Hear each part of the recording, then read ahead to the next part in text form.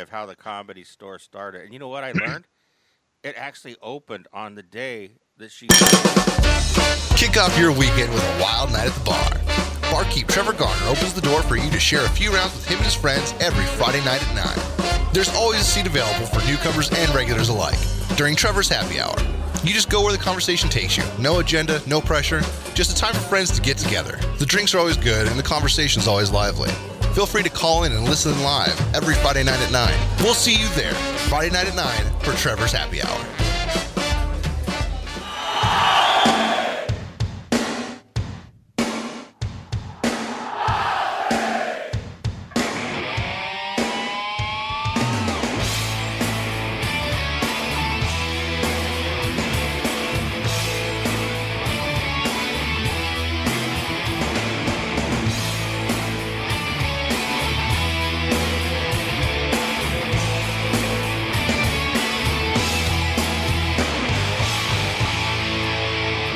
Thing, I think you move me. But I wanna know for sure. Every time I kiss you, I taste what other men had for lunch. The only thing that gets you off is to see me in pain, but I think I love you.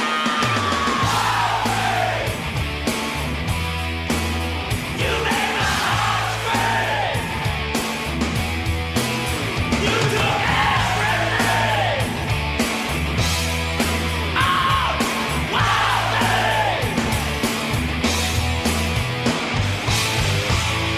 Wild thing, I think you move me! It just came to my mind. I thought I'd say that. You made me trust you, then stuck the knife in my heart. You're a lying, unfaithful, untrustable tramp, but I think I love you. You made my heart scream. You took everything.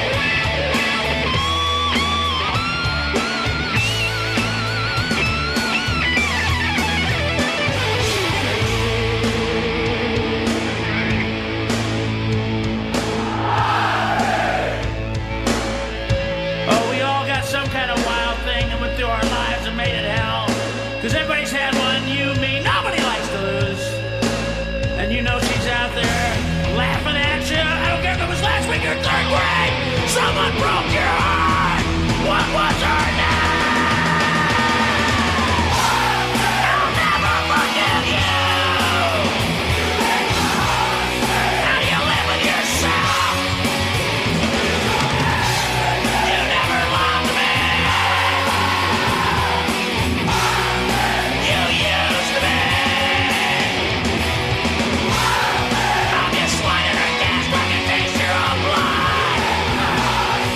Why didn't you tell me you were a demon from hell? You deserve the men you're gonna beat, you loser. Railroad bums, transients, out of work guys.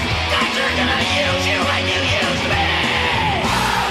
Guys are gonna take money out of your purse and crawl out a window.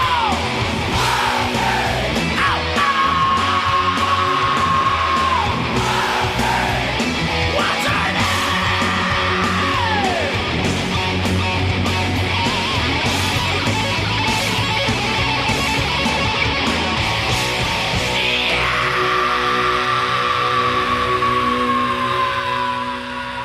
Trevor's Happy Hour. You know what? Get them on the phone. This is their show. Oh, good Get them on God. the show. You know what? Trevor's Happy Hour. Don't call in 714-798-9806 until I tell you. But Okay, Mitzi Shore. She was the owner of the Comedy Store. I did some research on her, but we have Dave Lehrman coming on and Steve Bluestein, not Bruce Springsteen. He will be on. Wow, she was like she had Parkinson's disease. My mom has that too. Um, I guess it's tough, but I can't look. I can't talk about it. It's just like this is their life. They know everything about it. I don't. But I'm doing Trevor's Happy Hour, and I want to get the information out. I talked to a guy named Bruce Baum, and I also talked to Argus Hamilton today. They said He was on TV.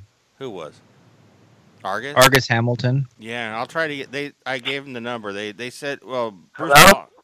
Who's this? Dave? Hello? Dave. Yeah, hi. Okay, hold on. How are you? We're gonna do the tribute, but like I'm not one to do it. Did you hear I started with Wild Thing by Kinnison? I That's what I I don't know, started. maybe that's entertainment or who knows? Who knows? But I'm watching the Comedy Store. Like I never really watched the E True Hollywood Story. Man, she was a tough cookie when she and like Sammy Shore. Oh yeah, oh yeah, oh yeah. Okay, get Yeah, Samuel went for Elvis, you know. he did, and then he got like fired, and then he came back and like she had already taken over this Comedy Store and like turned it into a gold mine, and he was out. Oh yeah. Okay, hey, did you get? I mean, yeah. I mean, yeah. Yeah, it was an exciting time. Have you got Steve on the phone? I don't know. I'm asking Mike the engineer. Did you get Steve on the phone? Not Or yet. is Did you want me to? Bruce Baum coming on? Or He said he's out with friends right now, but he said he'll try to call in. And then I talked to Oh, okay. Argus Hamilton, and he'll try. If we can get them all, that'd be great. Let's just like run this and see how it goes. Oh, sure. Yeah. So okay, get Steve. But it's like All okay, right, hold on. I'm gonna explain this. Steve Bluestein is old school '70s like Comedy Store. Yeah, you know, yeah. I mean, it was 1973.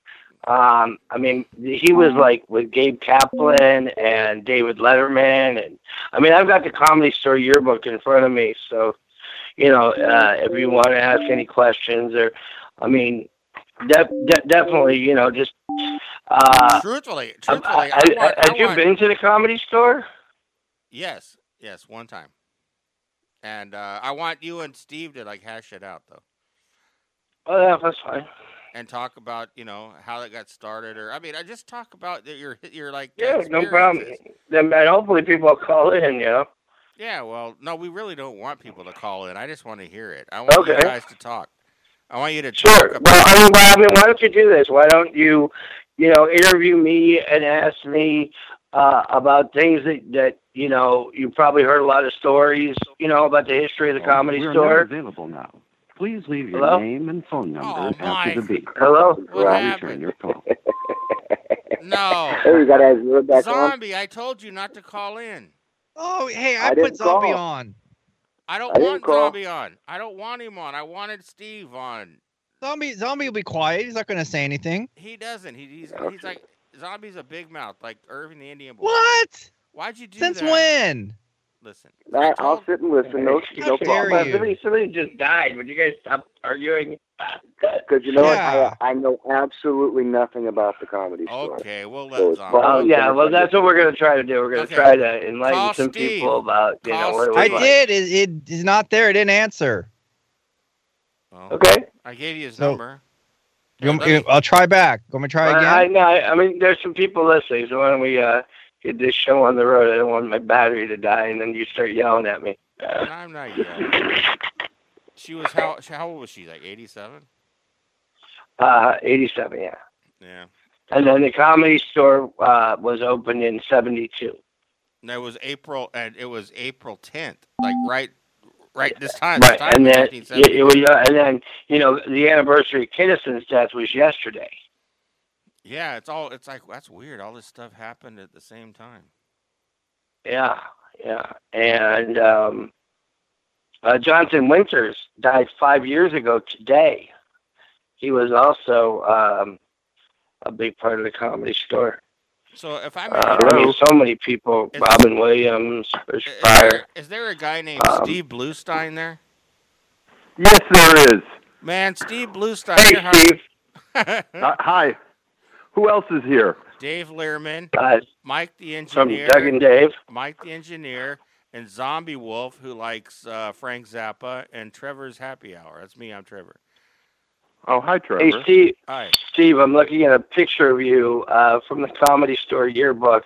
You're right underneath David Letterman and in the same row as Craig T. Nelson and Robert Altman, who was called Uncle Dirty back then. I came upon the Comedy Store a little bit later in 1987, so you are definitely the elder who deserves the most respect. How are you, Steve? I'm great, and I came to the Comedy Store in 1971, and I was living in an apartment building with, and Dave Madden was living there, and I was, making people laugh around the pool, and he said, you should go to the Comedy Store. I said, what the hell's that? And so he took me to the Comedy Store. Dave Madden brought me into the Comedy Store. And I said, I think I can do this. And that's, and the next night or a couple of days later, I went back and I got on stage, and Sammy Shore came up to me and said, come back, kid. You got the sound. You have the sound. And I came back, and it was David and Pat Proft and Carol White and Tim Thomerson, Denny Johnson, Gary Mueller. Right. That's your era, right? Gosh, I'm trying to think here. Yeah, Jimmy Walker, Johnny Dark. Johnny Dark, of course. And Willie Tyler and Lester. Murray Langston, the unknown comics. Willie Tyler and Lester, right? Right, and Carol Eatsa White, and Valerie Curtin, and...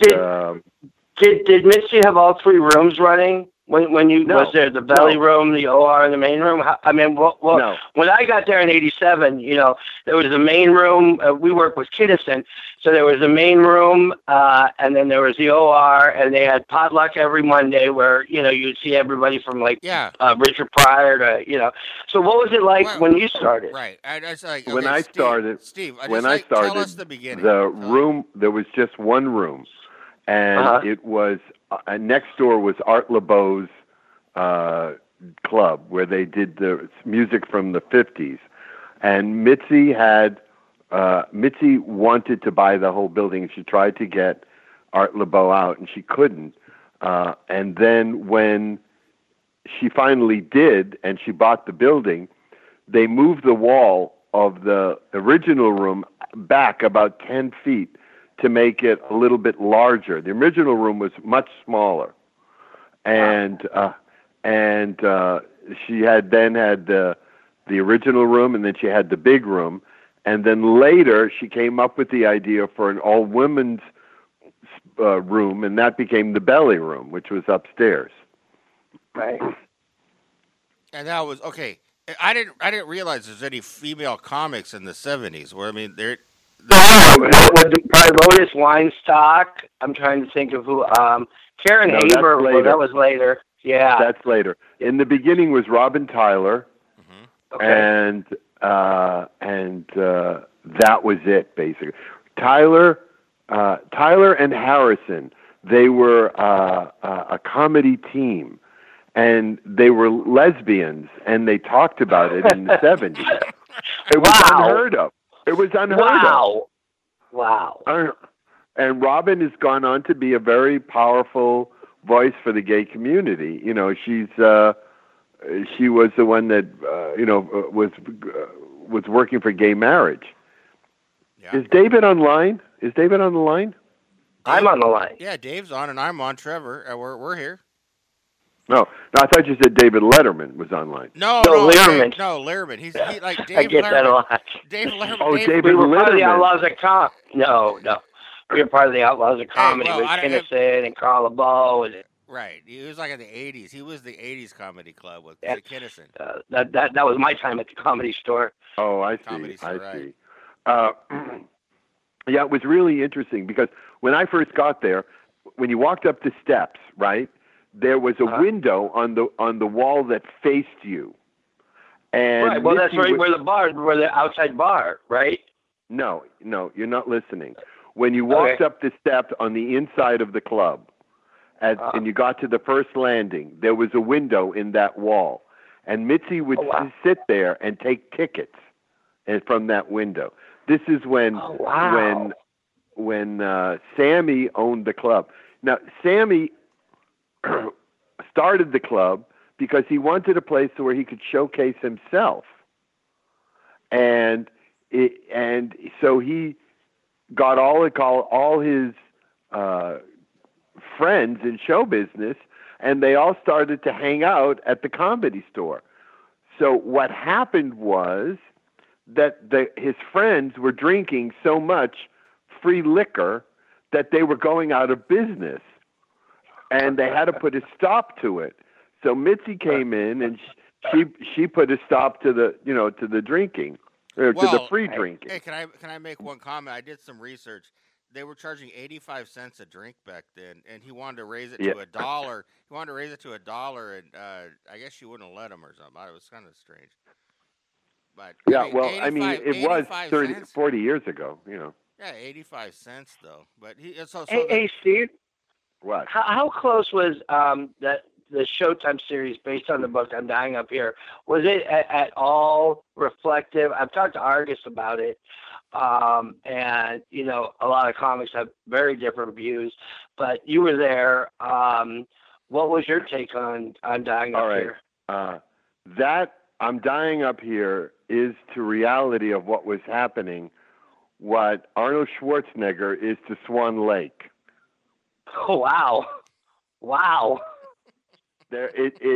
I mean, the portrayal of the character that is supposed to be Mitzi is so off that I couldn't even watch. I knew that because I knew Mitzi, yeah. It was so off I couldn't even watch the show. Now, I was interviewed for the book. And he got the book pretty much right. When you're writing a book, I just finished my book. It's coming out May 1st. It's called Memoir of a Nobody. It's published by Bear Manor Publishing. It's going to be on Amazon. Well, you're far from a nobody. You're a legend in comedy. So. Well, I know, but I feel like a nobody. And anyways, so I forgot what I was talking about. We were talking about I'm Dying Up Here, how it was right. Swan Lake. And when you're writing a book, the book has to have an arc. It has to start someplace and have a story. And he based it around Steve Lubetkin's suicide. Right, and he mentioned real names like Mike Binder, Ollie Joe, and where I'm Dying Up Here just had really, really vague characters that it was very hard. But I like the book as well. Well, the very first paragraph of the book, he talks about George Miller's memorial, where Elaine Boozler shouted out to Tom Dreesen, and then in the book it says, and then an unknown comic shouted out and said, and when she dies, and it got a big laugh, and that's what started his interest in the camaraderie of comedians and writing that book. That's what he says in the book. And he said it was an unknown comic. Well, it was me. I said it. Oh, wow. And so when I read that, I called him and I said, it was me. I said it. And he said, all right, I promise you I'll fix it in the next edition. I don't think it was fixed. But it was. Did you ever work with Lou Dax? Lou's a wonderful guy. I don't remember him. I just got recently. Like I said, I work with Kinnison mostly, and he was part of the documentary on Spike, so he's fairly a new friend to me. But we got there in '87, and he said he left in '85. Now you worked with Argus, of course, right? Right, I worked with Argus, but I left. I got there in '71, and I left in '75. I got signed to ICM out of the Comedy Store. I was actually working at the Improv in Vegas when I got the call, you're opening for Kenny Loggins in Lake Tahoe tomorrow night. So I went from the Comedy Store improv stage to the big stage. And then I started working, regularly in Vegas and all over the country. And so I never really went back to the Comedy Store. So you never played like Westwood or La Jolla or the Dunes? I did play Westwood and I did play La Jolla because that was all during that time period when I was there. Now, when you were there, did Mitzi start people off as doormen? I think, or did that come later? No, who was the I can't remember his name. He's a black actor now. He's in all the movies. Franklin Ajayi, Robert Townsend, Paul Mooney. No, Paul Mooney or older. Witherspoon. Jimmy Walker. Daryl Agus. No, Jimmy Witherspoon. John Witherspoon. Yeah, John Witherspoon. Right. Right. He was a doorman. So I think it started with him. Started with Spoon. Wow. Yeah, he was the first one. But Steve, did you play with Richard Pryor? I didn't play with him, but we socialized. I'm not that. I shouldn't have said that. Like we're on the same stage. We socialized, after the club. But I mean, I think I was on a show. I was on the show early in the evening, and then he came on later at night. But the truth of the matter is that Jimmy Walker is the one who put the Comedy Store on the map. Because of good times. Because of good times. Because of good times. And what happened was when Jimmy got good times, part of his deal was that Tandem would pay for writers to write his act. So Jimmy went to Mitzi and said, I need a place. So Mitzi put Jimmy on, and she'd started scheduling shows. So Jimmy would close the 9 o'clock show, the early show. And that's what brought the people in. And that would have been like 1975, 75 or so. Yeah, around then. And then when the crowd started coming, then Richard started coming, and then it really took off. Because it was packed every night. It was the golden age of comedy in the beginning. It was every night packed audiences. Every single night. Steve, comedy wasn't even a business when they started. It was like an amoeba. It was like nothing, right? I know, right. And Mitzi Shore created the Comedy Store, the comedy club industry that you know it today. It was Mitzi's idea to schedule the shows. It was Mitzi's idea to have a light on the photo. It was Mitzi's idea to have clubs outside of Los Angeles. Now, there was always this feud between Bud Friedman and Mitzi, who came first. Oh, yeah. There's no doubt that Bud came first. I was in Bud's club in 1969 in New York City, but it wasn't an exclusive comedy club. What it was a club that had comedians, but also had all the Broadway kids who would come to the club after the show, and they would perform. They would sing, and they do music and comedy and magic. But the Comedy Store was the first club who did specifically comedy. So there's a gray area, but Bud definitely was first. There's no question about that. But Mitzi was the first to do specifically comedy. Now, in the 70s, did you have to, because I know in the 80s, you were either a Comedy Store comic or an improv comic. You had to pick sides, and it wasn't until Jamie opened the Laugh Factory when there even was something even close to competition. What was it like that in the 70s, or could you play both? Well, in the beginning, in the very beginning, there was no competition. There was only the Comedy Store. And what the comics would do is that we'd all show up, and we'd sit in the back of the room, and then Sammy would come by and he'd go, "You're next," and "You're next," and then like that. And some nights you'd go there, and you'd sit all night and you wouldn't get on. Some nights you'd sit there and you'd be on at 1 o'clock in the morning.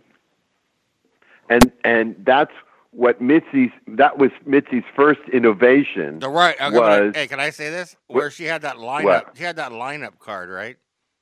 Right. There you go. That was her first. Sammy fought her. He said, "You'll never get comics to call in," and she said, "Yes, they will. They'll call in if they." And they did, and everybody called in for spots.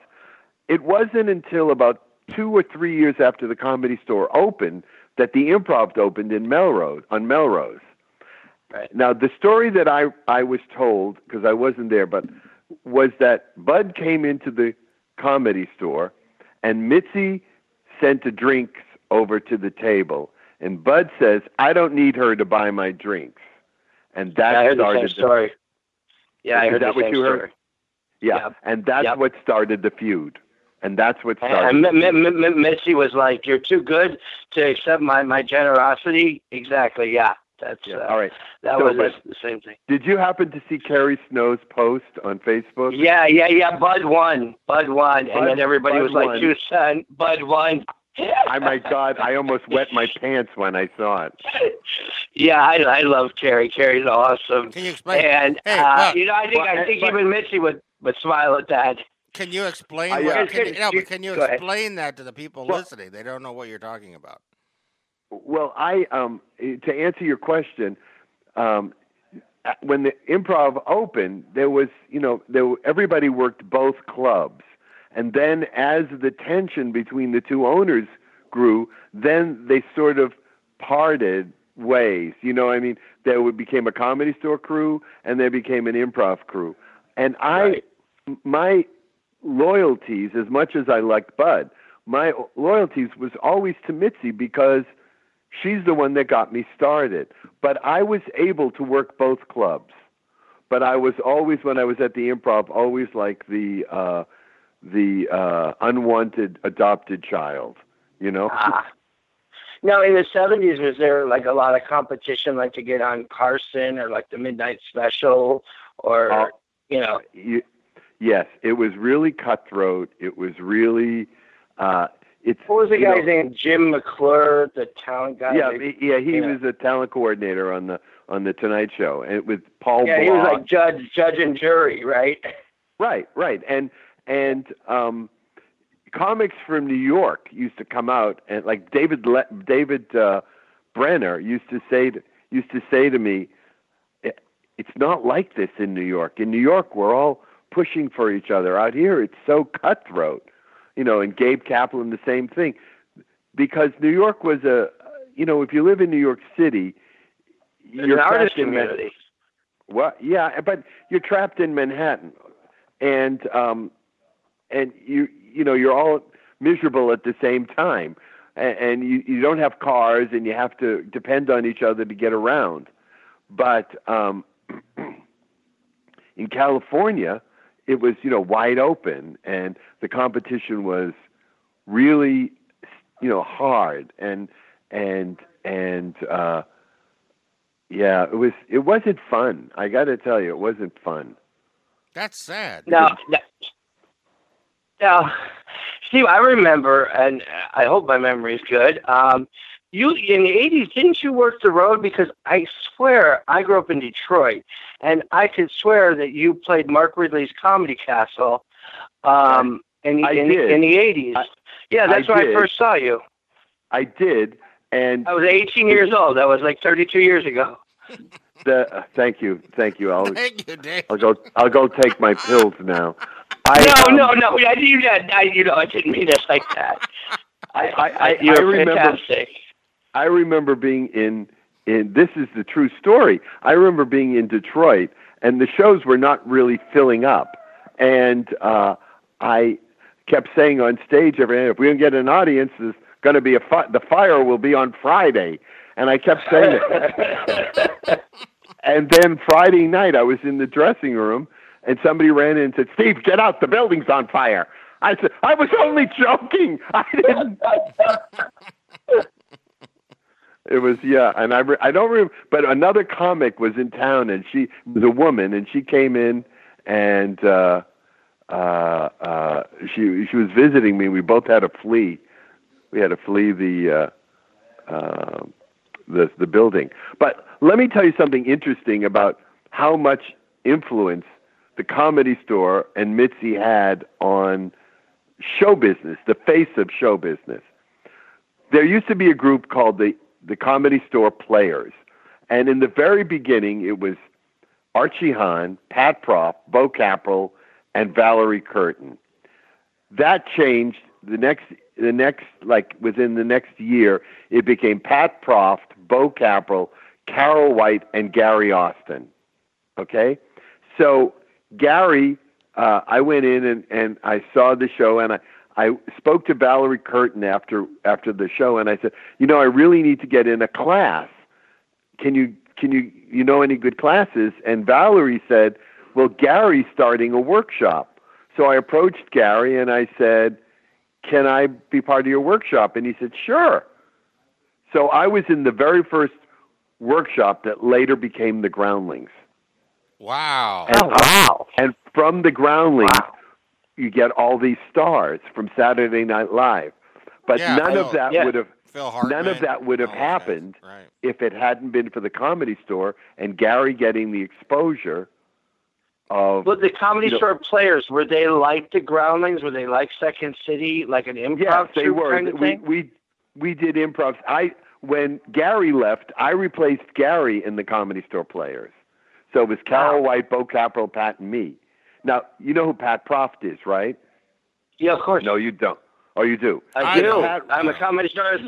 You know where I first saw you, Steve? On Make Me Laugh. That's how old I am. Yeah, with Gary and Gallagher. Right. It was Gary Miller. No, with Kip Adada. Gary would I. Kip Adada. Gary Sandler. Oh, wow. There's a name. Kip Adada. Kip Adada was the finest comedian working at the Comedy Store. I used to sit in the back of the room and say, you can mark his timing with a metronome. Yeah. Wow. He was that precise and so very commercial, very funny. Yeah. So you looked up to Kip Adada. I didn't look up to Kip. He was a contemporary. You know what I'm saying? I didn't look up to anybody. He was my friend, and but I studied everybody. Right. Because in the beginning you really don't have a style, and I studied everybody to see, what are they doing that I'm not doing that is getting the laugh. Well, you know what Kip told me? Kip told me, he goes, I used to have jokes that bombed, and he would like use them at the Comedy Store. But then he'd only use the good ones on the Tonight Show and stuff. It's like he would like bury them away, and he had like 4 or 5 good jokes that he would like test them. Is that the way it works? You just like write them all. Well, I mean, right. Everybody. I work differently than most comics. Most comics sit at home with a yellow pad and they write jokes all day. Then they get up on stage and they try the jokes. I don't work that way. I write on stage. And I always thought that was wrong until David Brenner told me that that's how he works. He just gets up on stage and starts riffing. And that's basically how I got my act. One night I was standing on stage and I just stopped in the middle of my act and I looked at the audience and I said, if I have to say these words one more time, I'm going to slit my throat. And the audience laughed, and I just said, oh, I don't care. What do you do? And that's how it started. Yeah. And I started talking to the audience. And every time I would talk to the audience, something would come up that I would keep, and I would build pieces from the improv that I did on stage. And the improv I learned how to do in Gary Austin's classes. And that's how the Comedy Store affected the face of comedy. Go ahead. Oh, no, I was going to ask you if during the 70s, like in the 80s, there were some pretty intense rivalries like Kinnison and Dice. Was there like any sort of like jealousy or infighting when guys like Freddie Prinze would get like a Chico and the Man, or, because you had mentioned about Jimmy Walker being, or like a Gabe Kaplan would get a Welcome Back Kotter. Because people don't realize that, they think Seinfeld was the first stand-up, the kids today, but that was going on very much so when you were in the thick of it, because there were only 3 channels. Right. Oh, come on. Don't make me sound like I came out here in a covered wagon. That was cable. We had cable. Jesus. In the 70s? Yeah. Oh, yeah. We used to sit around the campfire and write jokes for each other. Hey, Steve, you had like on TV. I used to ask Cook if we could get something from the chuck wagon. Steve, you had on TV and select TV. Remember those like antennas on your helmet? Oh, right. On TV was the first one. We had cable. Jesus Christ. Now, did you ever hear the story that it was when Mike Binder, when he did the Comedy Jam, that Mitzi felt very betrayed because she really wanted to be the woman, to bring comedy to cable? Because you were on Evening at the Improv, I remember too, as well, right? Yeah, I did everything. I mean, I really did. I did everything. Well, Mitzi would find people and then nurture them by giving them spots. That's what she did to me. When after she took over the club and I had been so loyal to her, she gave me the 9:00 spot, the closing of the 9:00 show for months, and that's when I really came into my own because I learned I got the confidence. So I'm sure that she did that with Mike Binder. And Mike was a young kid. He was fresh. He was a young kid when he came out. And he wasn't even old enough to be at the Comedy Store. No, that was Bursky. That was Alan Bursky was too young to be at the Comedy Store. Mike was older. Mike was older when he got it. But Mike was very commercial, and he's turned into a commercial director. Director. So. Right. But I can understand how Mitzi would feel betrayed or slighted because, you're dealing with a bunch of people whose egos are larger than the club.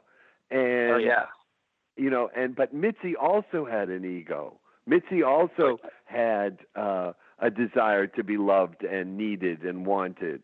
And when one of her people would betray her, she would feel rejected. And me, if you hit me with a stick and you take the nail out of it, I'm so grateful that I follow you for the rest of my life. And that's what I was with Mitzi. I loved her for what she did, and for me. She was quite a visionary. She was, and a year ago, I went to visit her at the house, and I was just devastated by because she had really failed. I saw a picture of her with Jeff Scott, and I had shown my mom, how Mitzi looked as I remember her, and then this picture from her 85th birthday, and she had. Yeah, I understand exactly what you're saying. Yeah, but I said to her, everything I have today, I owe to you. I said, and I will never I feel the same way. I said, and I will never let them forget. And I mean it. Yeah. As do I. Nothing I have ever accomplished. My comedy partner was in a wheelchair, and she let us play Monday nights in the original room. And when we came up with our kind of signature bit about hating Jerry Lewis, my comedy partner, and muscular dystrophy, and he hated Jerry Lewis. And Sam Kinison, Robin Williams, and Richard Belzer were in the back of the OR when we did the bit for the first time. And, we just nailed it. And Kinison, he pulled up $5,000 in cash out of his pocket. And within 2 days, we were playing La Jolla. Within a week, we were there 2.5 weeks at the Dunes with Alan and Carl and Mitchell. And it was just a roller coaster ride from that. And none of it would have happened had it not been for Mitzi, giving us that shot every Monday night. And when we started, our comedy sucked. and she would, after we would do our set, she would tell us, what to work on, and she really nurtured Doug, because there had not been a comedian. Doug was 2'6" and weighed 80 pounds. There had never been anything like that, at the Comedy Store. Well, and I'm very much like you in the sense that had it not been for Mitzi, I would have accomplished absolutely nothing in my life. No, did you know, Peter or Dave, Scott can I tell or Steve Sandy? something? Can I say something to Steve? No. Oh, yeah, go ahead. Sorry. Hey, I'm grieving, Trevor. I am grieving. I'm trying to get. I yes, want to say one thing. Just let me get in. Why don't you two get a room? Yeah. No, hold on. I just want to say one thing. I want to say one thing. I knew Sandy, Scotty, Petey, Paulie. I knew them all. Petey and Paulie were children when I started. They were 6 and 7 years old, and Scotty was older. He sold real estate. And here's an interesting thing that no one else will tell you is that when Mitzi opened La Jolla, they weren't sure the club would work because it had never been done before. They had never taken comedy clubs out of Los Angeles. But to cover her bet, Mitzi had Scott buy a condo, so in case the club folded, they could sell the condo and make money, okay? And the condo was where they kept the comedians, where the comedians stayed. And I say that condo, yeah. That's what I wanted to say. Wherever you are on the road, if you stay in a club, the place where you stay is called the condo. That's what I wanted to say. That's what I wanted to say. Because Andrew Dice Clay, when I was in rehab, he told me, he goes, Yakov Smirnoff and him lived in the same building because she put up these. No, they're talking about Crest Hill. That's Crest Hill, Trevor. Yeah, I know, but it's the same type of thing, right? It's like the comedians lived in the same building. No, but she's talking about when you're on the road. That's different. That's different. Yeah, that's different.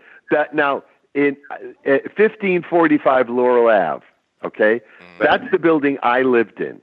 And that's the building that Dave Madden lived in. And because I lived there, then Bo Capro moved in. Then Johnny Dark moved in. Then the Burskys moved in. Then Argus moved in. Liz Torres moved in. Freddie Prinze moved in.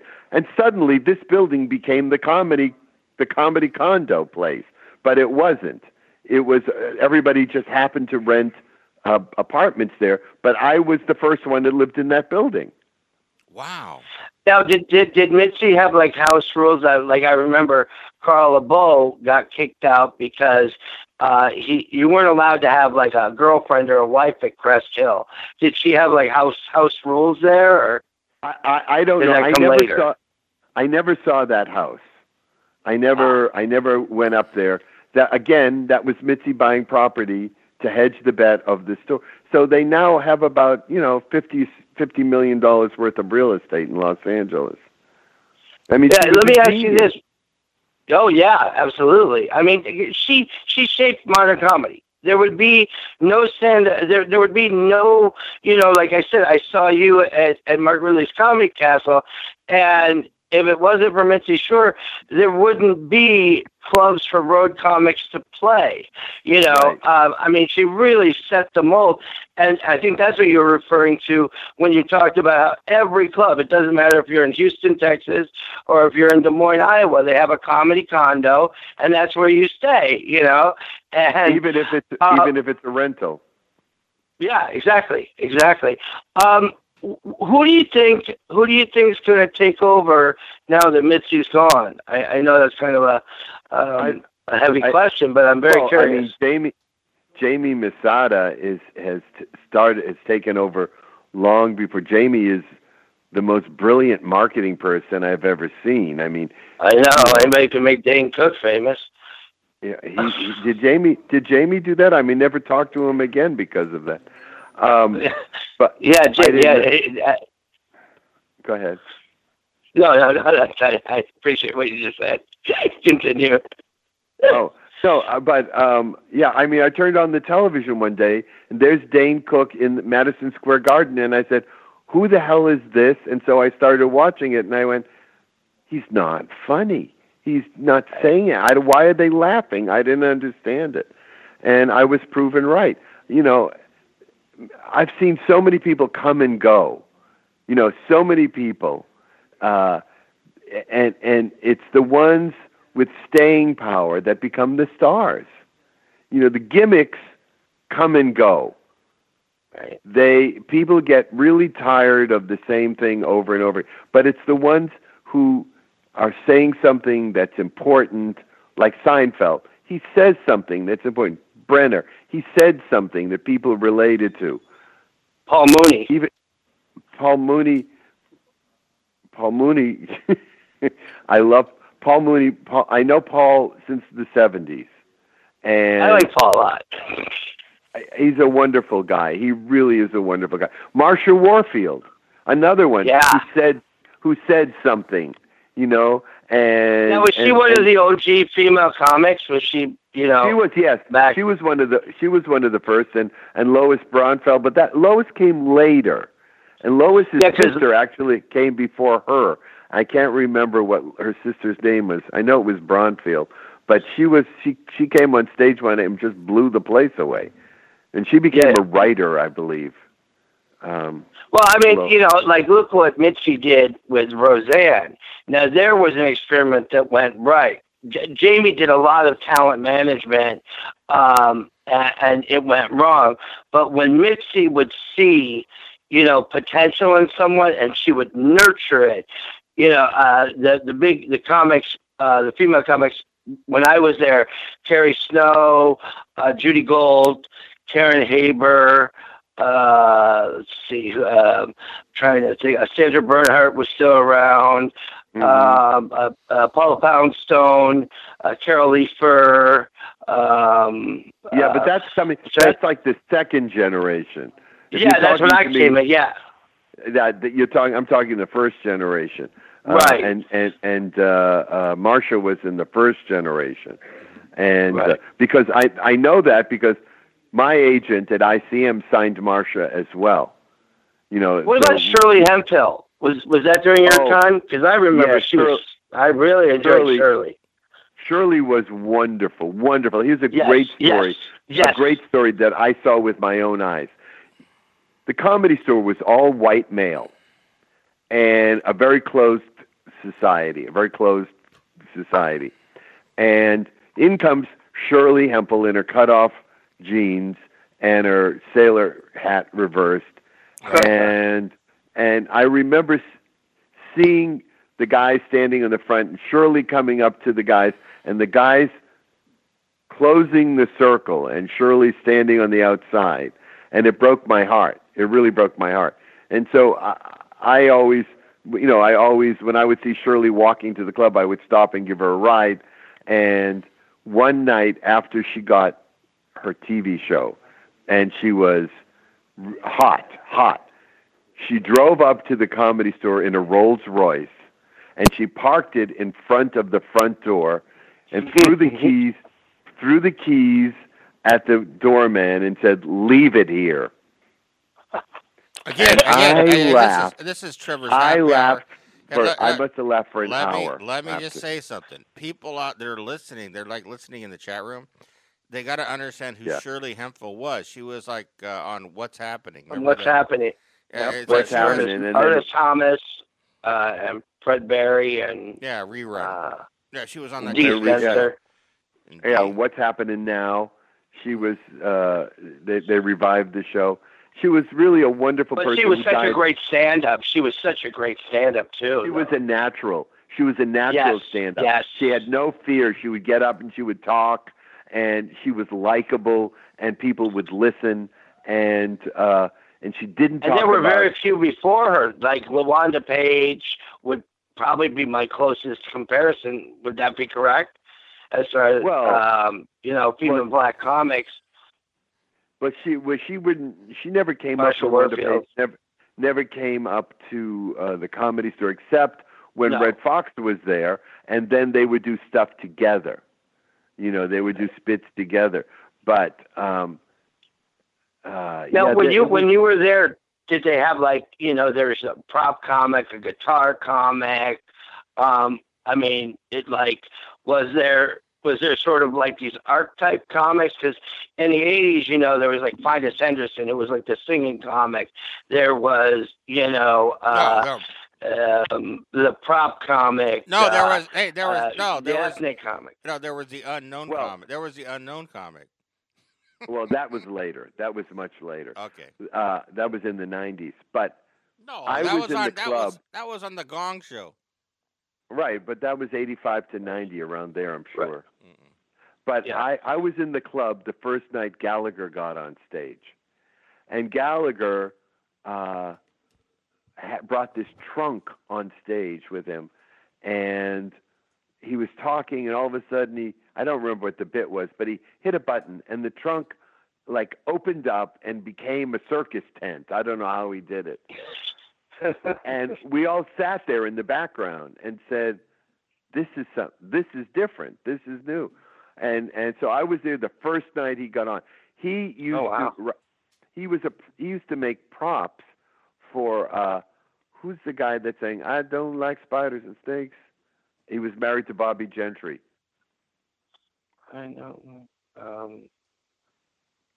Don't you? Yeah. I can't remember his name. I think Jerry Stafford. No, Jim Stafford. Stafford. Yeah, and he made props for Jim Stafford. He made a prop where the little guy would come out of the hole in the guitar with the saw and start sawing at Jim Stafford's guitar, and so Gallagher was new and refreshing, and then came Carrot Top, but that was later, and then there was Vic Dunlap in between. Right. Yeah, and then like when I saw you at the Comedy Store, the cycle was there was Bruce Baum, Vic Dunlap, you, Robert Wall, Bob Saget, Denny Johnston, Will Durst, Glenn Super, remember Mr. Bullhorn? Yeah, he passed away. Yeah. Let's see. I'm trying. Dave Coulier. But like I'll never forget because I remember when I was 18 seeing your headshot, and you were the first guy I'd ever seen with the streak in your hair, and I thought you had the coolest headshot I'd ever seen. Yeah, I saw that. I saw you had a white streak. Yeah, but that was awesome. later. That was later. That was in the 80s. Yeah, that's when I was 18. Yeah, yeah. I know. That was, yeah. Well, you know, and I went in to get my hair cut, and I said to the guy in the salon, I said, I got to do something different. And he said, well, why don't you put a blonde streak in your hair? And I went, okay. it was like that. Steve's going to get mad at me, but Trevor, Doug Beatty was my comedy partner, Steve. There was a newscaster in Los Angeles named Colleen Williams, and she also had this, but it was more like a skunk hair, and Doug would watch that, and he would go, Dave, Steve Bluestein should sue her for gimmick infringement. No, Bluestein. Right, Bluestein. But, you know, I used to have this joke. Larry Hovis gave me this joke. He said, you know how the sun bleaches your hair? And then I'd point to my hair and go, partly cloudy. You know, I'm going to say something, Steve. I like this whole conversation, but, like, just tell us about Mitzi Shore and how she, like, saved the comedy circuit. I mean, that's it. We're talking about that. All right, let me tell you that Mitzi was the club was dying because clubs in Los Angeles are cyclical.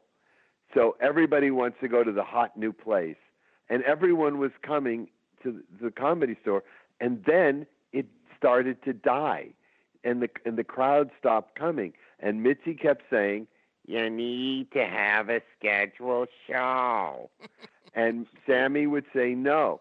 Yeah, that comics will call in, I promise."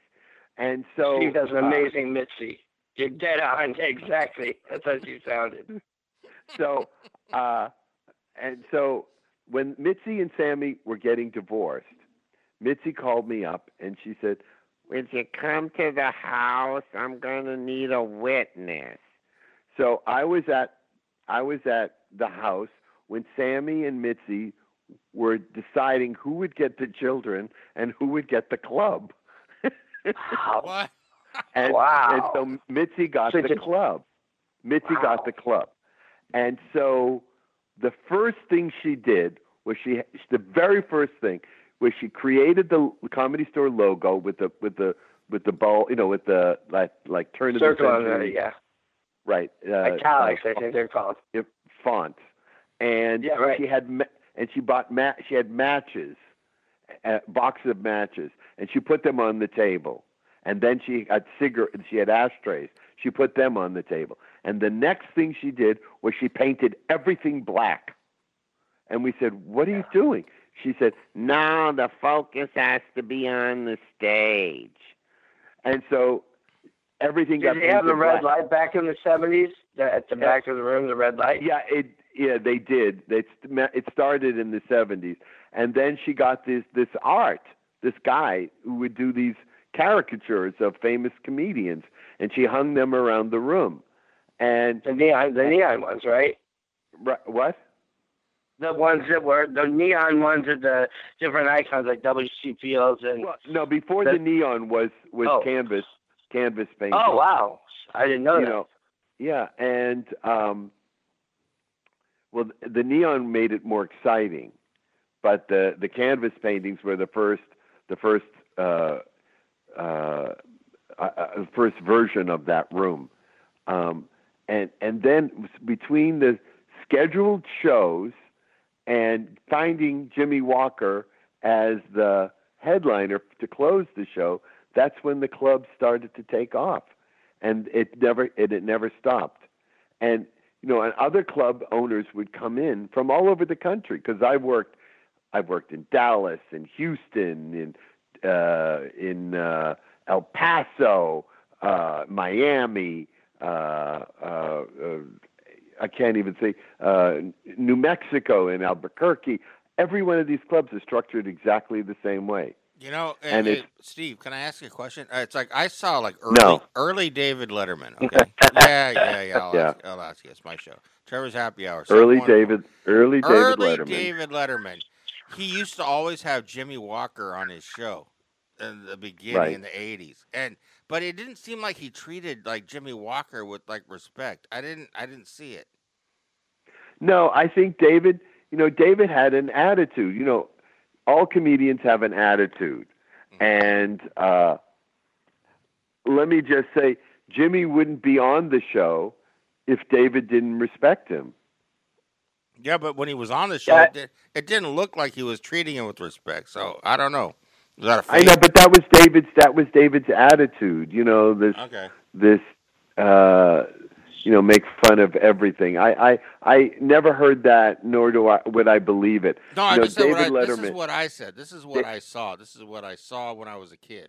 Well, you were interpreting it through your eyes, but I don't think there was a reality in that interpretation. Listen, Harry Basil books Jimmy a lot now at the Laugh Factory, and the Laugh Factory in Vegas, and like Steve was saying earlier, the key to a great stand-up is evolving and constantly working your craft. And I saw Jimmy about 6 months ago, and like Harry Basil used to run with Rodney Dangerfield, and Jimmy, most people know him from the sitcom, but he's one of those iconic stand-ups that is just fantastic. I agree. And that's, I agree. Yeah. And he's a great guy too. He's really down to earth. Very nice. And very approachable, and I like him a lot. Hey, Steve, I got people are in the chat room, and they have a question for you about when you were talking about Comedy Store players. And this woman says, there was an era when Mitzi decided we all needed to be in improv troupes that she gave food names. I was in Strawberries and Cream or Spaghetti and Meatballs. Right. And then Pat Mulligan comes and says, I remember Spaghetti and Meatballs with Dana Gillette and Mark Fensky. Is that time when you were saying how that later became the Groundlings? Is that what you were referring to? No, that's something that was totally after? different. That was Gotcha. way after. After Gary's class became popular and the Groundlings opened up, then Mitzi went on the bandwagon and she said, well, maybe improv is the way to go. And she was developing stand-ups and she was developing comedy actors. And that's what they had. That's what you get out of those improv groups. Did you know a guy named Lenny Schultz? Absolutely. One of the funniest. Okay, so this guy, Pat Mulligan, says, my favorite Mitzi story. In 1979, Lenny Schultz whipped out his junk on the main room stage. Mitzi at her table told Robin to go up and take Lenny off stage. Robin immediately did her bidding. A shocked Lenny walked by her table and says, why? And in her inimitable, almost Jack Nicholson voice, said, Lenny, did you have to show him your dick? That's my best Mitzi short. Did you ever hear that story? I never heard that story. But Lenny was certifiable, and he was so funny. He was so unique. He was crazy on stage, and he was a teacher in New York, and he wouldn't go out on the road or do any of the clubs or TV commitments because he had this pension in New York, and he wasn't going to give it up. Oh wow! It was really crazy. It was crazy. He was. Now, did you get on Make Me Laugh through the Comedy Store? Was that like where they would come and recruit? No, I think I got on through my agents through at ICM. Yeah, through ICM. I'm pretty sure. Now, when you were at the store, was scoring an agent like from William Morris or CAA or ICM? I don't even know if CAA was around. No, CAA wasn't around. It was William Morris and ICM. Those are the two big ones. Those were the two big ones. Yeah, and then lots of managers used to hang out. Like George Slaughter. Was he like a big player? Bob Zamuda? Did you any of those guys, or was that later? Like no, George that was Slaughter later. It must have been.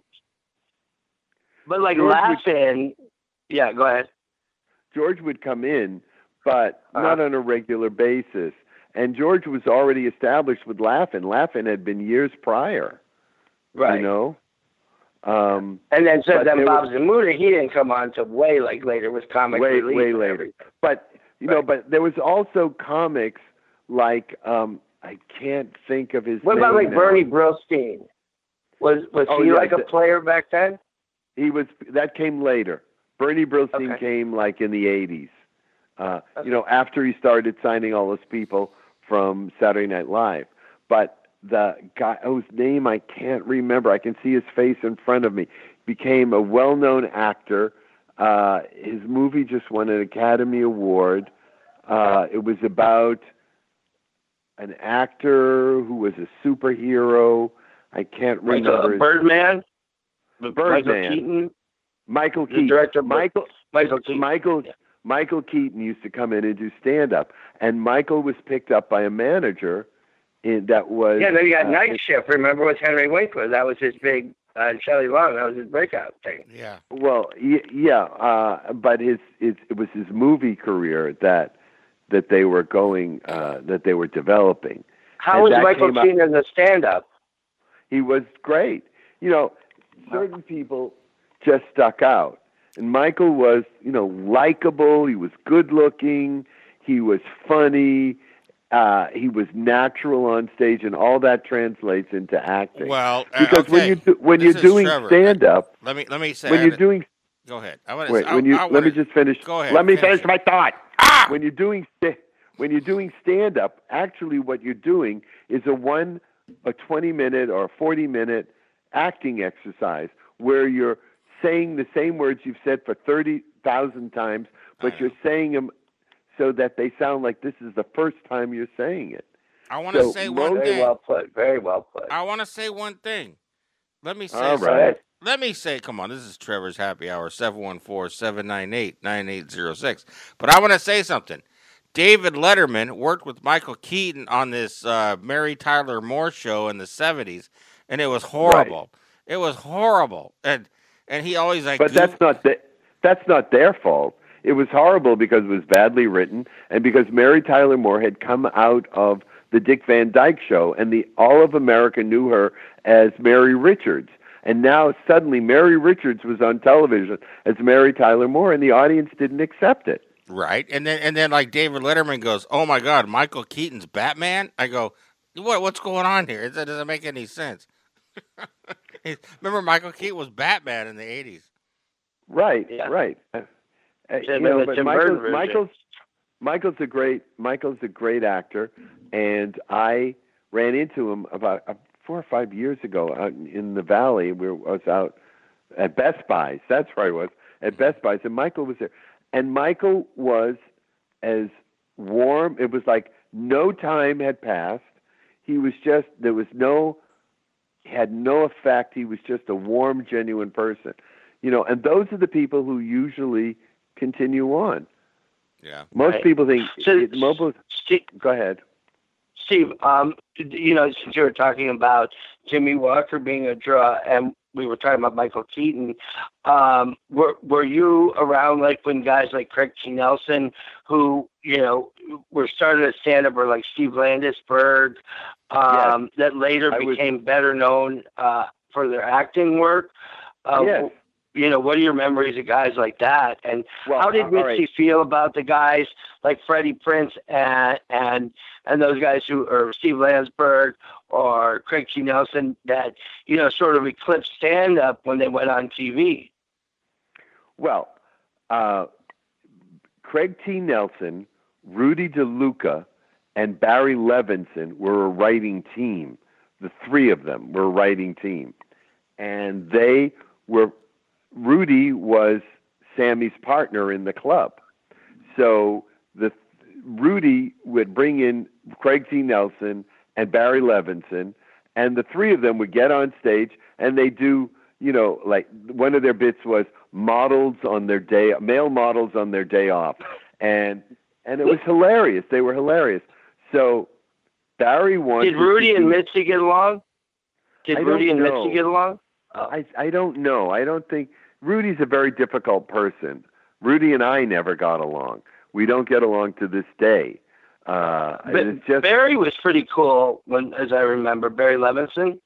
Barry was very cool, but listen to how intertwined everything is in show business. So Barry wanted to do films, and so he left the writing team and he started writing with Valerie Curtin, who he met at the Comedy Store and later married. They started getting their movies made, okay?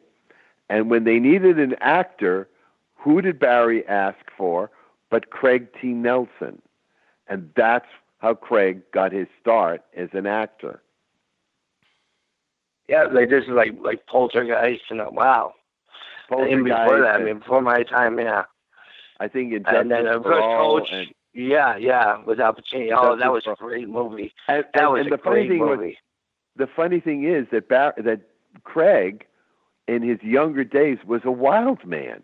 He had a beard and now he plays like this patriarch of right. The Family Guy. Yeah, wow. Right. He was a wild man. And as a matter of fact, he left Los Angeles for 3 or 4 years to live in the mountains of Colorado. Wow. And Steve, since you're being so candid, in the 80s, cocaine was a huge, huge problem and stuff. What was the drug scene like in the 70s? Was it a big deal, or? Let me just say that I remember standing out in front of the Comedy Store and Monica Johnson pulling up in her car, and they opened the door and she fell out onto the pavement like they did in Ab Fab, Absolutely Fabulous. Yeah. Right. 10%, yeah. Yeah, and it was everywhere. It was, we were all smoking pot and doing. Now, I could never do drugs and do my show. I tried it once. Someone gave me cocaine before my show, and I got on stage, And you know how you ride the wave of the laugh, and you start the next joke just as the wave starts to crest. I could never find the rhythm, and I was always a little bit ahead of the audience, you know. And, you know, your anticipation is, this is going to be so great. I'm so excited to be, you know. And and it was such a disappointment because I did like 45 minutes worth of material in 17 minutes. Wow. You know, it was just awful. And so I have never done that ever again in my life, ever. I was always, I prided myself in my professionalism of always, you know, showing up on time, doing what was asked of me, and not doing drugs before the show. After the show, this is Trevor. This is Trevor. Did your check bounce? My check? Yeah, on that show. Did your check bounce because you like screwed up the show? No, I never. In all the years, in 40 years of working, if that was a joke, I don't get it.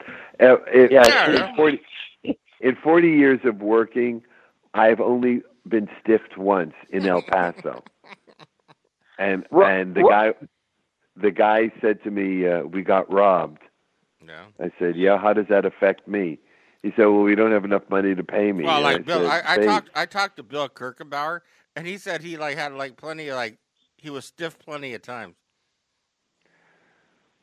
What was this scene like when in the 80s, like a lot of the comics would hook up with the Comedy Store waitresses, and like Robin Williams, you know, ended up marrying one, and Jim Carrey, Melissa.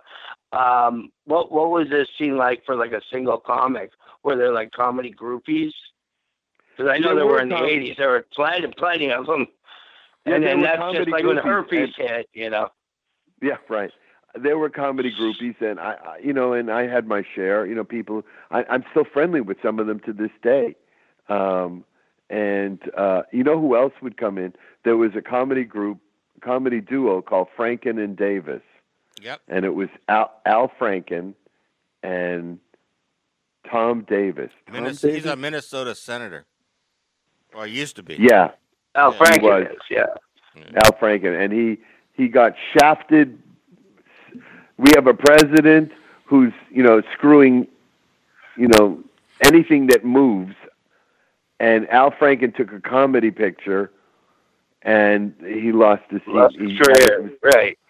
And it was. What do you think of this whole thing, like with the Me Too, like with Louis C.K. and you know the way it's Aziz Ansari? Do you keep up with like some of these young comics now? And I mean. Well, Louis C.K. is not a young comic.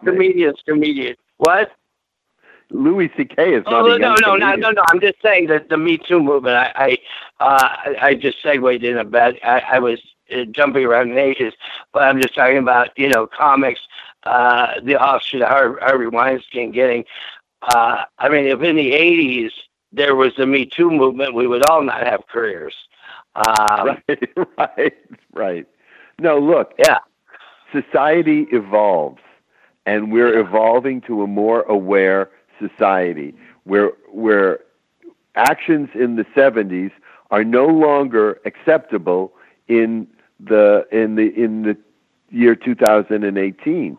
And just like how African Americans were not allowed to drink out of the same fountain, the country has evolved to see how wrong that was. Now we're evolving to see how the treatment of women has been wrong. And, you can either fight it and look like an idiot, or you can grow and accept that things are changing. Hey. Well, that's one thing about Mitzi that was amazing, the way she would nurture female comics. Would you agree, Steve? You know what? Yes, I do agree. But you know what was... There would be no female comics like there are today if it wasn't for Mitzi and the Belly Room. That was my point. Absolutely. But there's a bigger point. There's an even bigger point. Mitzi was a woman in a man's industry, and Mitzi made it. Mitzi made them come to her. She created this, and now the men are coming to her. Well, Or yeah, came they to her. did. They No, came to her. But I got to tell you, I here's got to something- say something. Wait. Say something.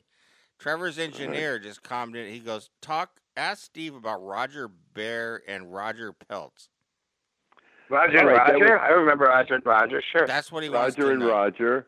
And they were great. And then all of a sudden, they split up. And because they were like joined at the hip. And no one could understand. But then we later found out that it was drugs. One of them was doing drugs, and it was ruining the action. Roger Bear was the drugs, right? I have no idea. Roger Bear. Yeah. I have no idea. Roger Bear was a good-looking one, and the other Roger was this tall, sort of lanky kind of guy with blonde hair, and they were very, very funny. And do you remember Steve and Leo, or was that after your time? No, that or was Rick after. and Ruby. I'm just trying to think of like. No, I don't. That was after my time. And Dave Lehrman always brings up a guy. What was his name? The guy. He was a big guy. Remember, Dave? You told me he lived in that apartment building. What was his name? Ollie Joe Prater. Ollie Joe Willie Prater. Parsons. That's the guy. That's Ollie the Joe. guy. I knew Ollie Joe very well. Well, there wasn't. There wasn't Lou a Deck joke Ollie loses Joe his didn't mind. like. Oh, yeah. Go ahead. There wasn't a joke that Joe Prather didn't like and take. He was notorious. Ollie was amazing for that. Yeah. Yeah, Lou Deck. If you really wanted to just see him go off like a loose cannon in not in Bud Friedman's book, he alleges that Ollie Joe Prater was behind the arson at the Improv,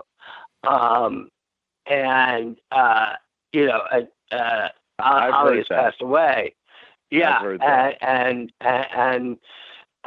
it was it was weird because I really enjoyed the book I'm Dying Up Here because the book actually ends when me and Doug arrived in Hollywood in '87, which was with Kinnison and Dice, and that's where it is. But the stupid TV show ends with the Goldie character, who is, as Steve so eloquently put it, is like Swan Lake and Schwarzenegger. This Goldie character burns down her own club, and next month the show's coming back. And the internal logic just doesn't work. But in the book, they actually, they name names, and they don't have these archetypes. And the book was fantastic. And I think you should get credit for that comment, Steve. I would have loved to, but that's like the story of my career. You know what I mean? Is the unknown comic makes this comment that creates the venue for him to write this book, and then it becomes a TV show. And it's my comment that inspired all of this, and I don't get credit for it. That's what Kip Adada. That's what Kip Adada told me. He goes, if you're gonna tell somebody's joke, at least give them frickin' credit for it, right? Right, exactly. Right, like the most famous guy you never heard of. It's like, right, but it's like I had Zombie Wolf in here, and he's talking about the Hollywood Express. Remember that paper you get in the rack, the paper rack? And, I was just, they still have that. Yeah, I was shocked because we were just at the store 2 weeks ago. Yeah, because I advertise in the Nickel Shopper, okay, and they give me free ads. But here's the thing: do you hear the back page got shut down by the IRS? For well, because of human trafficking, they've got sex workers. It devastated the industry. That's common. But you're getting way off topic here, Trev. No, I'm not. Way off topic. I want Steve to make a. I have a Mitzi story. Comedy. Okay. Well, when the club in the '70s was starting to wane, Mitzi needed to do something. So across the street there was a little store, and when I tell you little store, maybe it was 100 square feet. Mm-hmm. Maybe. Where the House of Blues was, or the tattoo place? Or... Yes. Is that what we're talking? Yeah. Okay. Yes.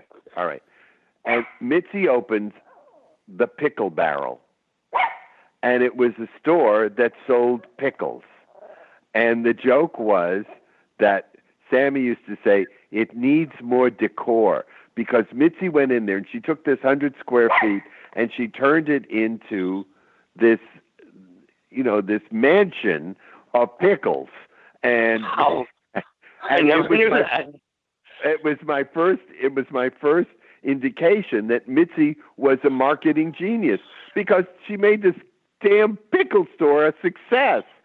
And then when she got the Comedy Store in the divorce, she had to sell the pickle barrel or give it up. She had to give it up. Now, did you ever go to Ciro's before the Comedy Store was there? Because no, considering that it was in the 30s and 40s, I don't think so. Oh, really? I didn't know that. Yeah, the Ciro's was I think it's either it was old Hollywood, really old Hollywood. Yeah, because we met this guy who opened a version of Ciro's in Beverly Hills, and I was always under the impression it was the same Ciro, but I drank a lot and did a lot of cocaine, so my memory's not that good. No, I don't remember that club in Beverly Hills, but Ciro's was long gone. No, was Ben Frank's like at Cantor's? Were those, I know that Cardi's was around. No, Ben Frank's. No, Ben Frank's. Oh, Ben Frank's. Yeah. All right, here's another story. Here's another story from that time. Franklin Ajayi had a manager, okay? And the manager, we used to hang out at the club. And Franklin comes up to me one night and he says, "Come on, we're all going to my manager's place. He makes cookies." I said, "Your manager bakes cookies?" He says, "Yeah, he wants us to taste them." So we all go over to this guy's house, and he's got like pans and pans of cookies, and everybody's tasting them, and they were delicious. Was it Famous Amos? About 6 weeks or 7 weeks later, a store opens up on Sunset. Famous Amos. Famous Amos. Oh, the best cookies ever. Oh my God, Trevor. There was the Sunset Strip. They're like how they have the Bullwinkle store. No. Famous Amos opened a pickle barrel for cookies. And hang on a second. Franklin and John's manager was Famous Amos. No. Oh my God. Hang on a second. Hang on. That's the TV show. TV show Taxi. Yeah. Taxi. Here's another story. One night we're at the Comedy Store, and oh God, I'm getting so bad with names. He just passed away. Chuck McCann. Chuck McCann is there, and so is the guy who did Roger Rabbit, who I know my own name. Charles Fleischer. Charlie Fleischer's there, and we're sitting around, and Chuck comes over to me and says, "Look, this lady wants me to go over to her house, and I don't want to go alone. Would you guys come with me?" So Charlie and I say, "Sure." So we get over to this woman's house, and she's sitting at the table across from me, and she said, "Do you notice anything different about me?" And I went, "No." She said, "I've had half a facelift." And then, so I look at her. On one side of her face, she's like 27. On the other side of the face, she's 87. And I said, "Why would you do that?" And she said, "I'm an advertisement for a plastic surgeon." Before and after. That's funny. I'm not making this up. I know you're trying to. I mean, this is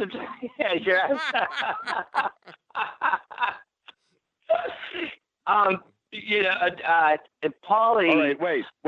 I got another one. Okay, go.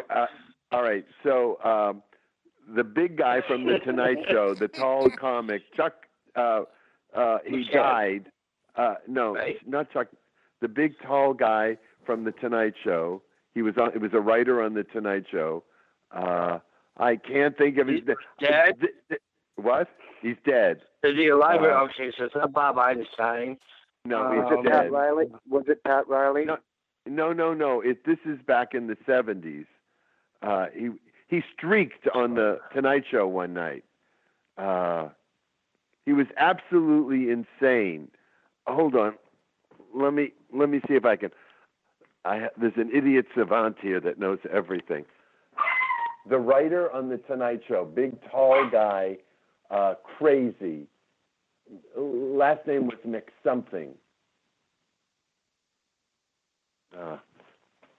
We don't know. It'll come to me. Anyway, he was drunk, and he asked me to. We were at somebody. somebody's house. They had this big fish tank and was sitting on a bar, and I'm sitting next to him, and he looks at me and he says, "Worst episode of SeaWorld I've ever seen."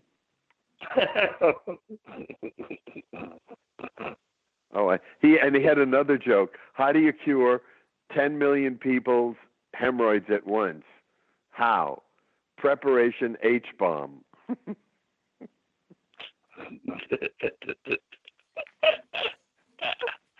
Pat McCormick. Pat McCormick. Just came to me.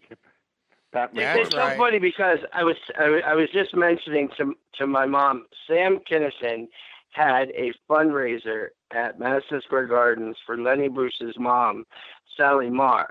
Sally Marr, I knew very well. So now Steve Bluestein actually worked wait. You got it right?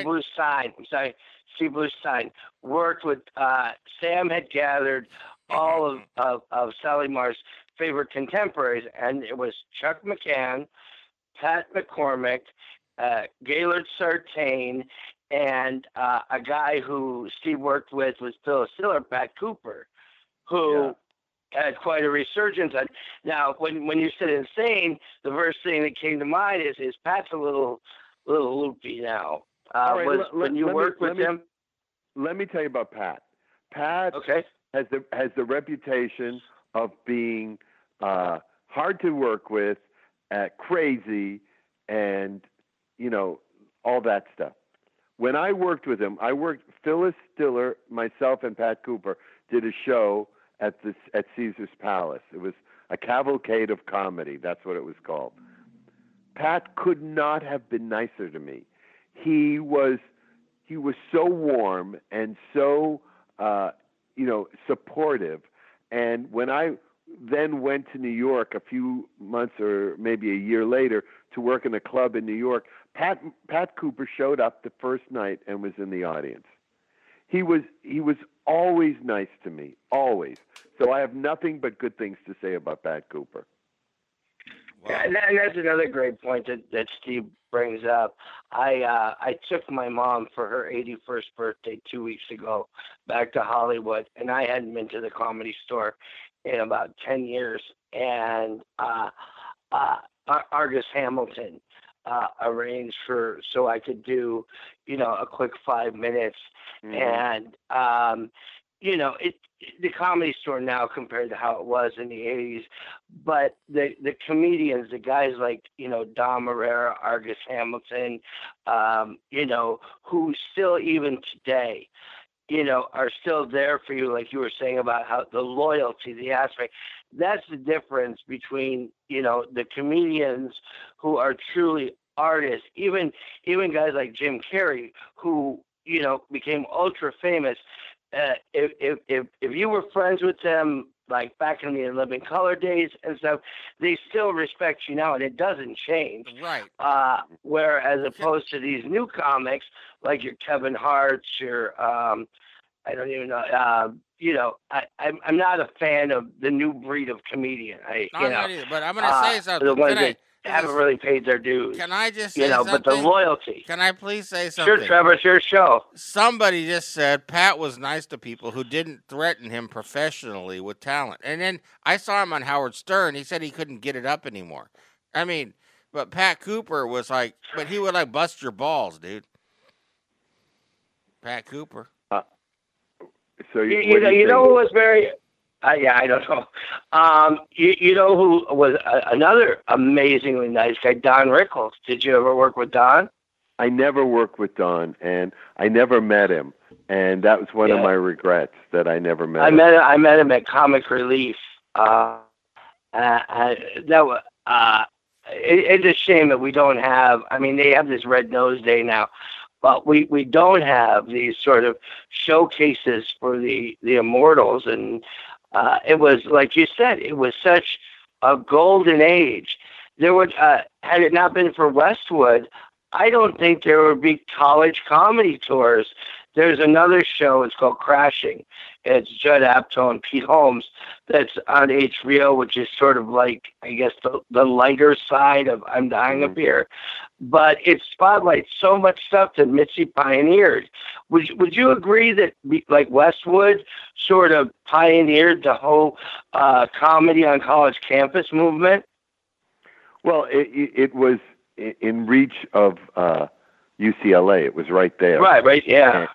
And so, yes, listen, Mitzi thought of things that other people didn't see. When Yakov Smirnoff came to the club, right, and I was sitting with Mitzi and I'm watching him, and I looked at her and I said, "What are you doing?" She went, "Oh, no, he's going to be a big star." And I said, "No." He said, "A Russian comic? Come on, Steve."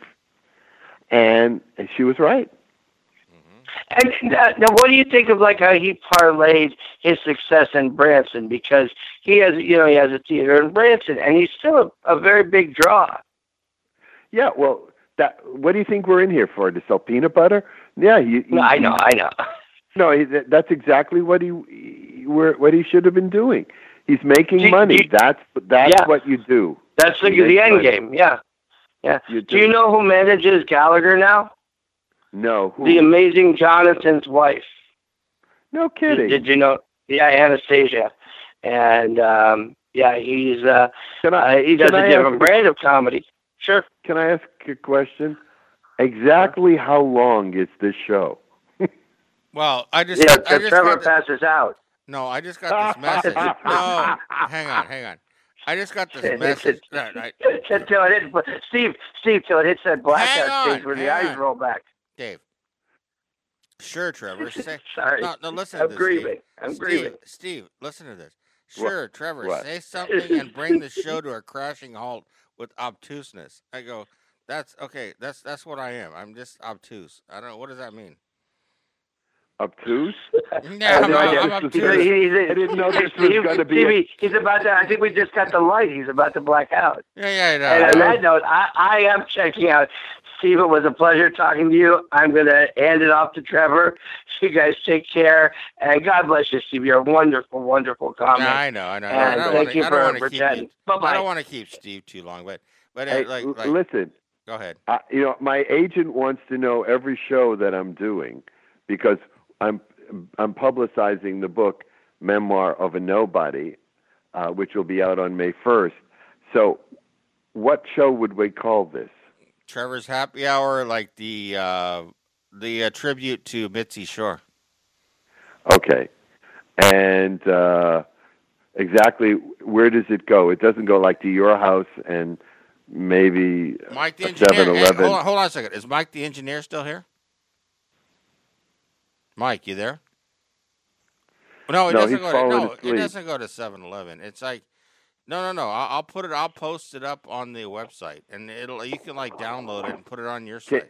Can you send me an email with all the information? I'll do all that. Yeah, I will. Mike the engineer. Are you there? Do you have my email address? Yeah, I do.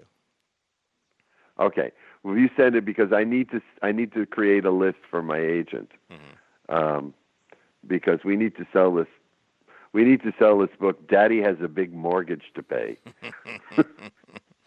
Yeah, look, just go down to the 99-cent store. No, don't short sale me. I think the hardcover is $35. I can't even afford it. You know what? And I just bought like 4 trucker hats that say Kmart on them. Is that cool? I'm gonna take them to the baseball game. I'm gonna wear Kmart hats. Is that cool? Oh yeah, it sounds like you live a full life.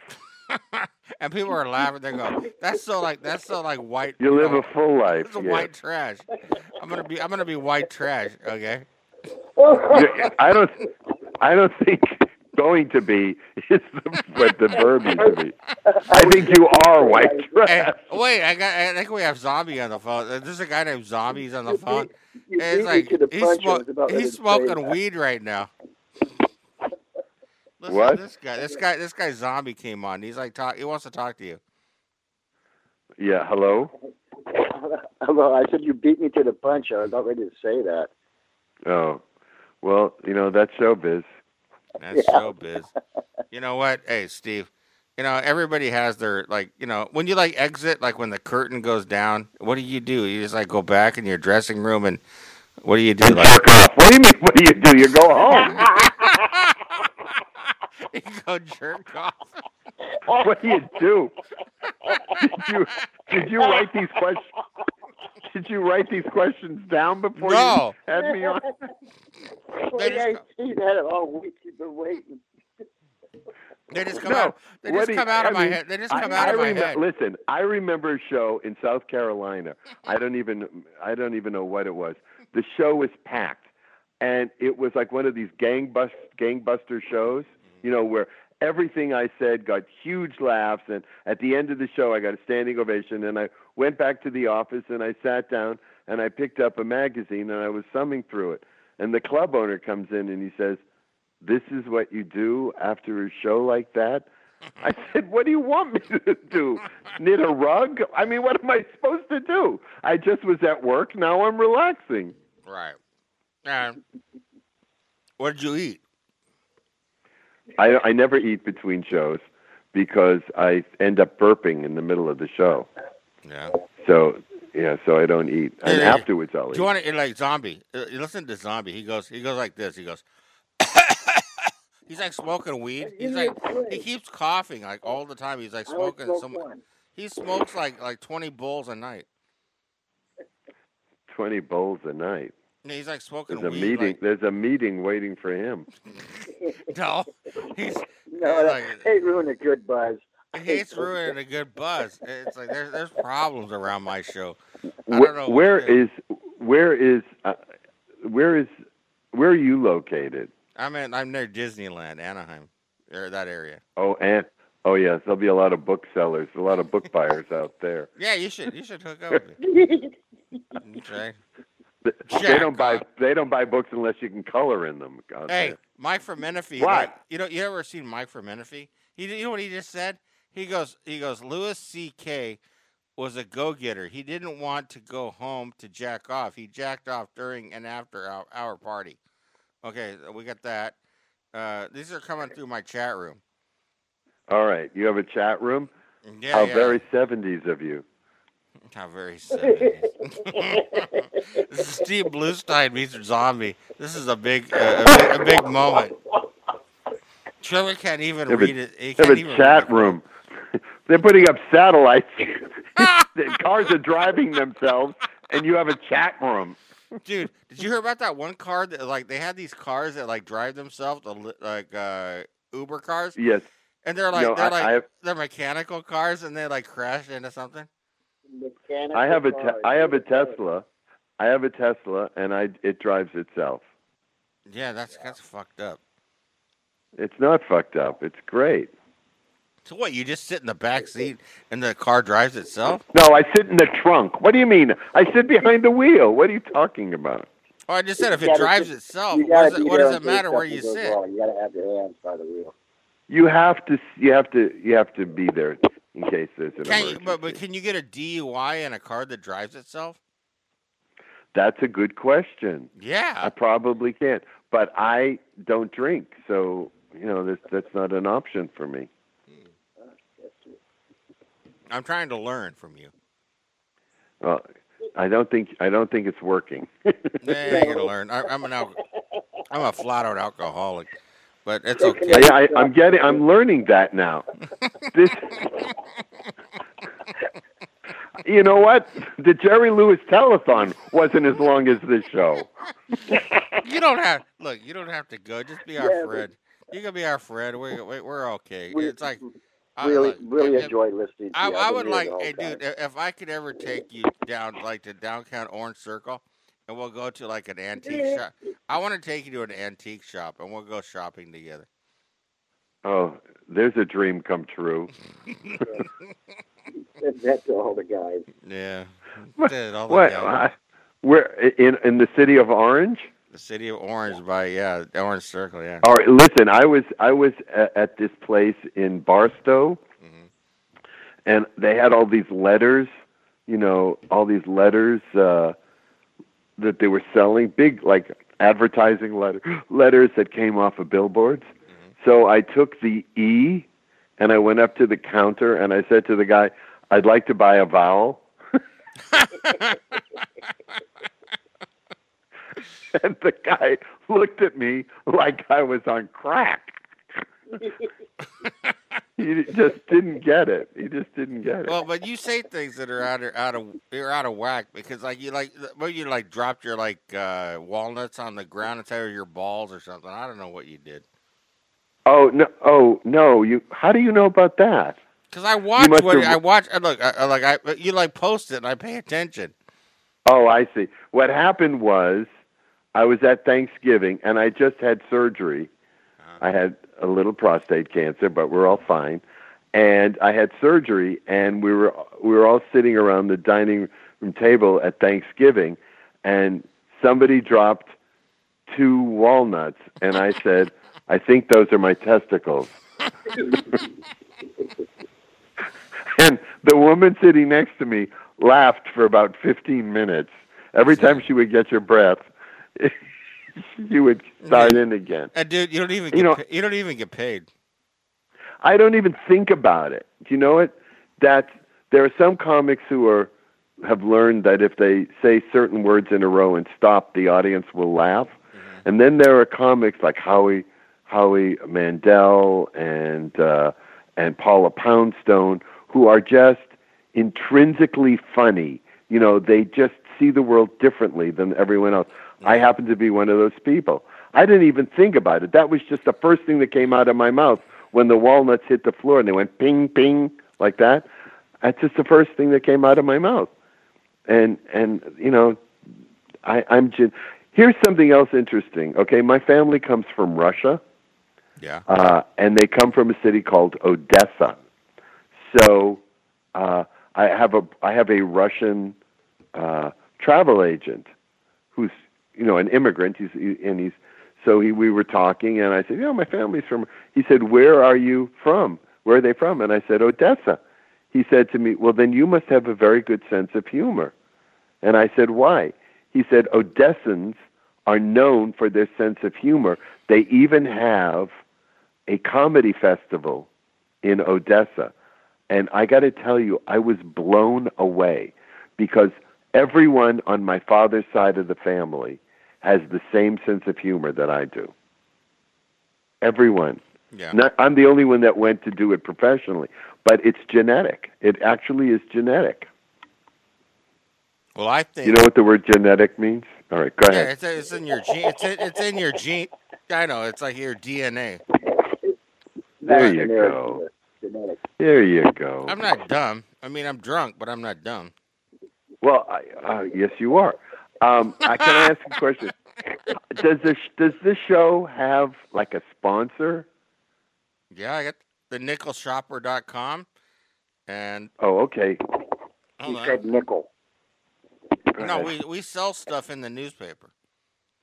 Oh, you have a newspaper? Yeah, the Nickel Shopper. Again, right? Crack. Every newspaper in the country is going out of business. You're advertising in a newspaper. No. I sell in a throwaway paper at 7-Eleven. It's 7-Eleven. What corner? What corner do you sell it on? That's right. Well, I don't know, wherever they put Valley. it. We're Apple Valley. Yeah, Riverside. I've suddenly realized that my career has come to this. I'm talking to a drunk at 10 o'clock at night. You know what? You're lucky. What? Somebody's still talking to you. You're making me laugh. Somebody's still talking to you, dude. I'm telling you. You listen to me. Oh, now he's got an attitude. What? I'm not. What do you want? I don't have an attitude. It's like I like you. You're funny. It's like you don't have to make money on everything. It's just like just have fun. Oh yeah, that's right. Don't make money on everything. No, don't do that. Just have fun and talk about. I got the hiccups now. Wait, I have to ask my dog something. Do you have to go potty? Do you want to go potty? That's the show. Go. Yes, talk about going potty. You have to go potty. My dog. I think my dog wants to go out. He's sitting there looking at you. Yep. Anyway, my dog's looking at me crying. Maybe he can hear the show. Do you know? Like, I mean, do you really know? anything about Howard Stern? I know nothing about Howard Stern. I don't know Howard. I'm going to tell you one thing. It's like All right. Stuttering John, the guy who used to be on the Howard Stern show. Yeah.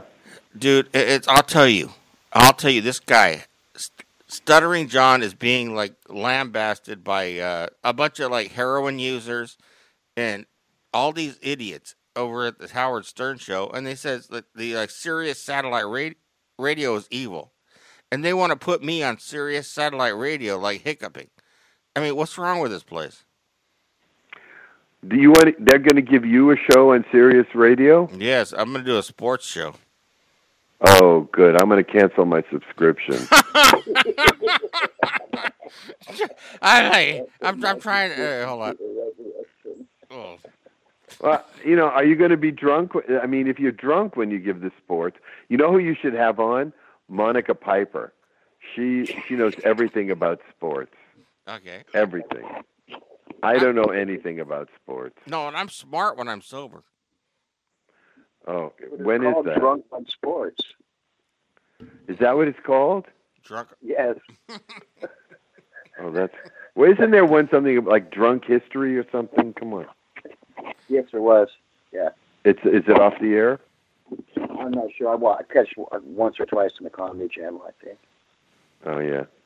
Well, I know you're like you're a rich bigwig. I get you. I understand. No, he's been very cool to talk to. He's I cool. really enjoy myself. Look. I know that you're rich and you like invested your money and everything. We've talked to you. I got the hiccups again.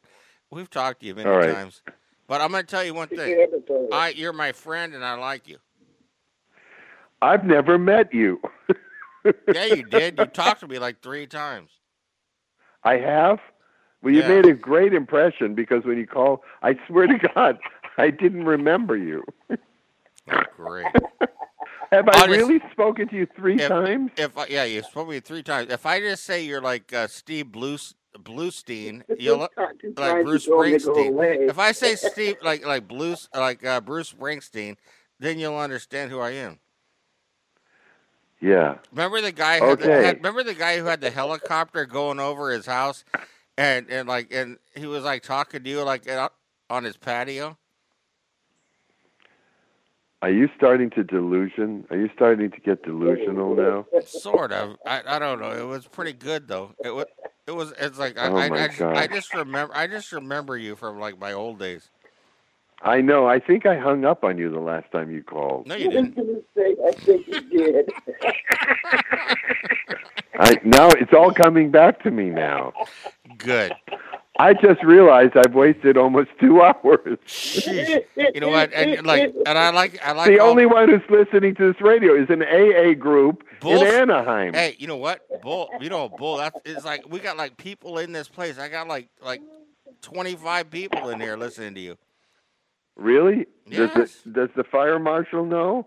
No, they're listening to you though. So you get an audience? You get 25 people? Are they homeless? I have an audience. I really do. I can like look my audience up. You can look them up? Mm-hmm. On what? The sexual offenders website? Where? No, on my website.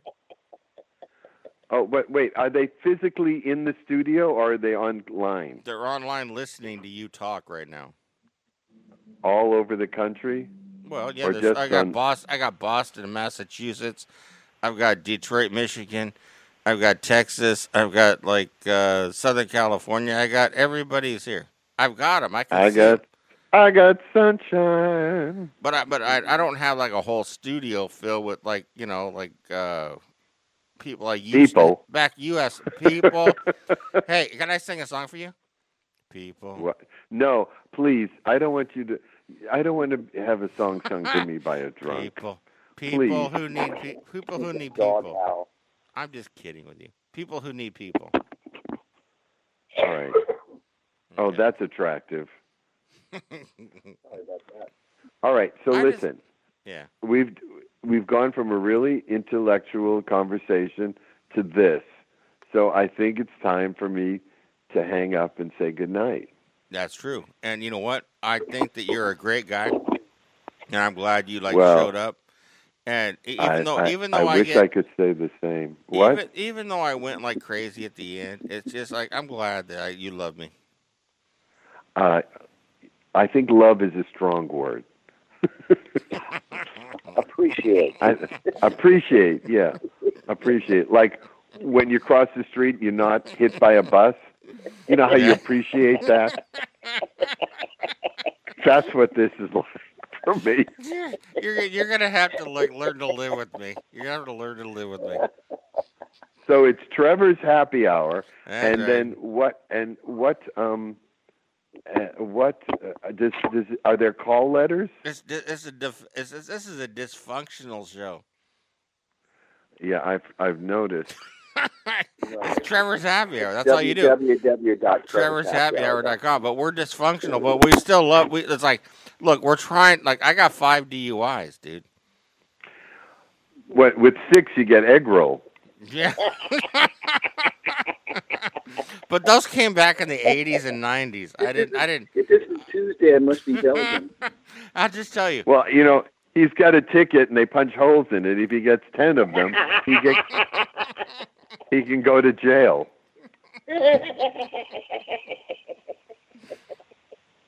I love you, Steve. Steve, you like make me laugh. I love you. I know. Don't be And gay. in the morning you're going to wake up and say, "Who do we have on the show last night?" I already know who you are. Look. You want to cut? Can you hear that? Do you wanna, Listen. Can you hear that? That's dust hitting the lamp. Yeah. All right. Everybody goes. They want to All keep right. my 5. Go to sleep, Steve. You go to sleep. Does anybody want to ask me a question from Yeah, Zombie. your listeners? Ask him a question, Zombie. No, from the listeners. Oh, it says a lot of. Oh, okay. Hold on. Can this guy be a regular? Have you ever met Steven? Tell that listener when hell freezes over. Put on the interview archives. Have you ever been on Opie and Anthony? That's what he was. He just asked you now. What's Opie and Anthony? It was a radio guy, isn't it? Another idiot. How badly do you regret being on Trevor's show? That's what they keep saying. Oh, there isn't even a degree that's measurable to say how badly I regret this. No. It's like this is what they do. They just they chastise me all day long. Well, you must have had a rotten mother. I did. She's still here. What? Was your mother abusive? She was crazy as a nutcase. Yeah.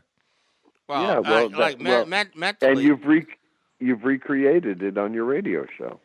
I guess so. And I talked about your mother. That's the reason I like you. Oh yeah, my mom passed away 2 years ago. Mm-hmm. How are you doing with that? I'm fine with it. Mm-hmm. I made my peace with her, and she was 94. Zombie, Zombie, you still there? Yes. Zombie's mother passed away too, but Zombie knows like the hate, not hatred, but like the angst that goes on between your son and your mother. Yeah, my mom should never have had children. You know, she never got that nurturing gene. So, but like I said, I've made peace with it. Yeah. I've made peace with it. You know what I got? I got a knock on the door this morning. My mom came up here, and she's not going to be around much longer, but she came up here and she goes, Trevor, I never gave you enough love. And I go, no shit, Sherlock. It's like, yeah, okay. It's like, what do you want me to say? It's like, go away. It's like, but Zombie, you know what I mean? I know, but she's trying. You know, as they get older and they realize that they're approaching the end of their life, they start reviewing and they're trying to help. And plus, when they see that you're an alcoholic, she probably feels guilty for that. Well, and when you get older, you realize that they did the best that they could, that they knew how. Yeah, I know. You know, That's what my they knew shrink how to kept do. telling me. You know, they didn't do it out of spite. It's just the best that they knew how to do it. They're only reacting about how their parents treated them. It's true. Yeah. It's true. Okay, Trevor. You need to go. You need to go because just get some sleep and your hip, is your hip better? Whatever happened to you? No, it was not my hip. What was it? It was my prostate. Prostrate. Oh, your prostate. Not prostrate. Prostate. Sorry about that. And I've just finished another book called Take My Prostate, Please. That'll be out in the fall. All right. My book now, Memoir of a Nobody, which you can get at, you can pre-order it now on Amazon, and but you have to enter it as Memoir of a Nobody by Steve Bluestein, because it turns out there's a couple of books called Memoir of a Nobody. But just put in Memoir of a Nobody by Steve Bluestein, and you'll get it. You know what? It could be worse. But, Steve, you have to go, but it could be worse. You could be like Kip Adada, and that would be even worse than anything. No, listen, you know what? I love Kip. I really do. My heart breaks for him. He called the cops on me. He called the cops on me. Well, see, he did. I have a little cold. No, he called the cops on you. I have a whole new respect for him. No, he called the cops because he says that I was like what is that, like a welfare call or something, like on my mom. But we just called him on the phone. He called my mom a bunch of names and stuff, and said he was calling my mom names on the phone. No, it wasn't. I think I don't care. I think I don't care. I love Kip because I understand his pain. And I knew him when he was at the top of his game, and that's how I'll always remember him. Yeah. Yeah. That's it. Okay. I love Kip too. I got it. I love him too. I got to go. Go. I have to go. Goodbye. Thanks, Steve. It sounded like that dog needed you bad. Yeah, it does. Thank you so much. Goodbye. It's almost 2 hours. Goodbye. 2 hours. You know what? I got All you. right. I got you. Okay, goodbye. All right. You promised me you'll send me a link or something, right? Of course I will. I'm going to post it up, and then I'm going to, put the interview and everything. Okay. Is that a threat? No. I have Mike the engineer. All right. Goodbye. Go away. All right. Bye-bye. Thank you, Steve. Bye. Bye-bye.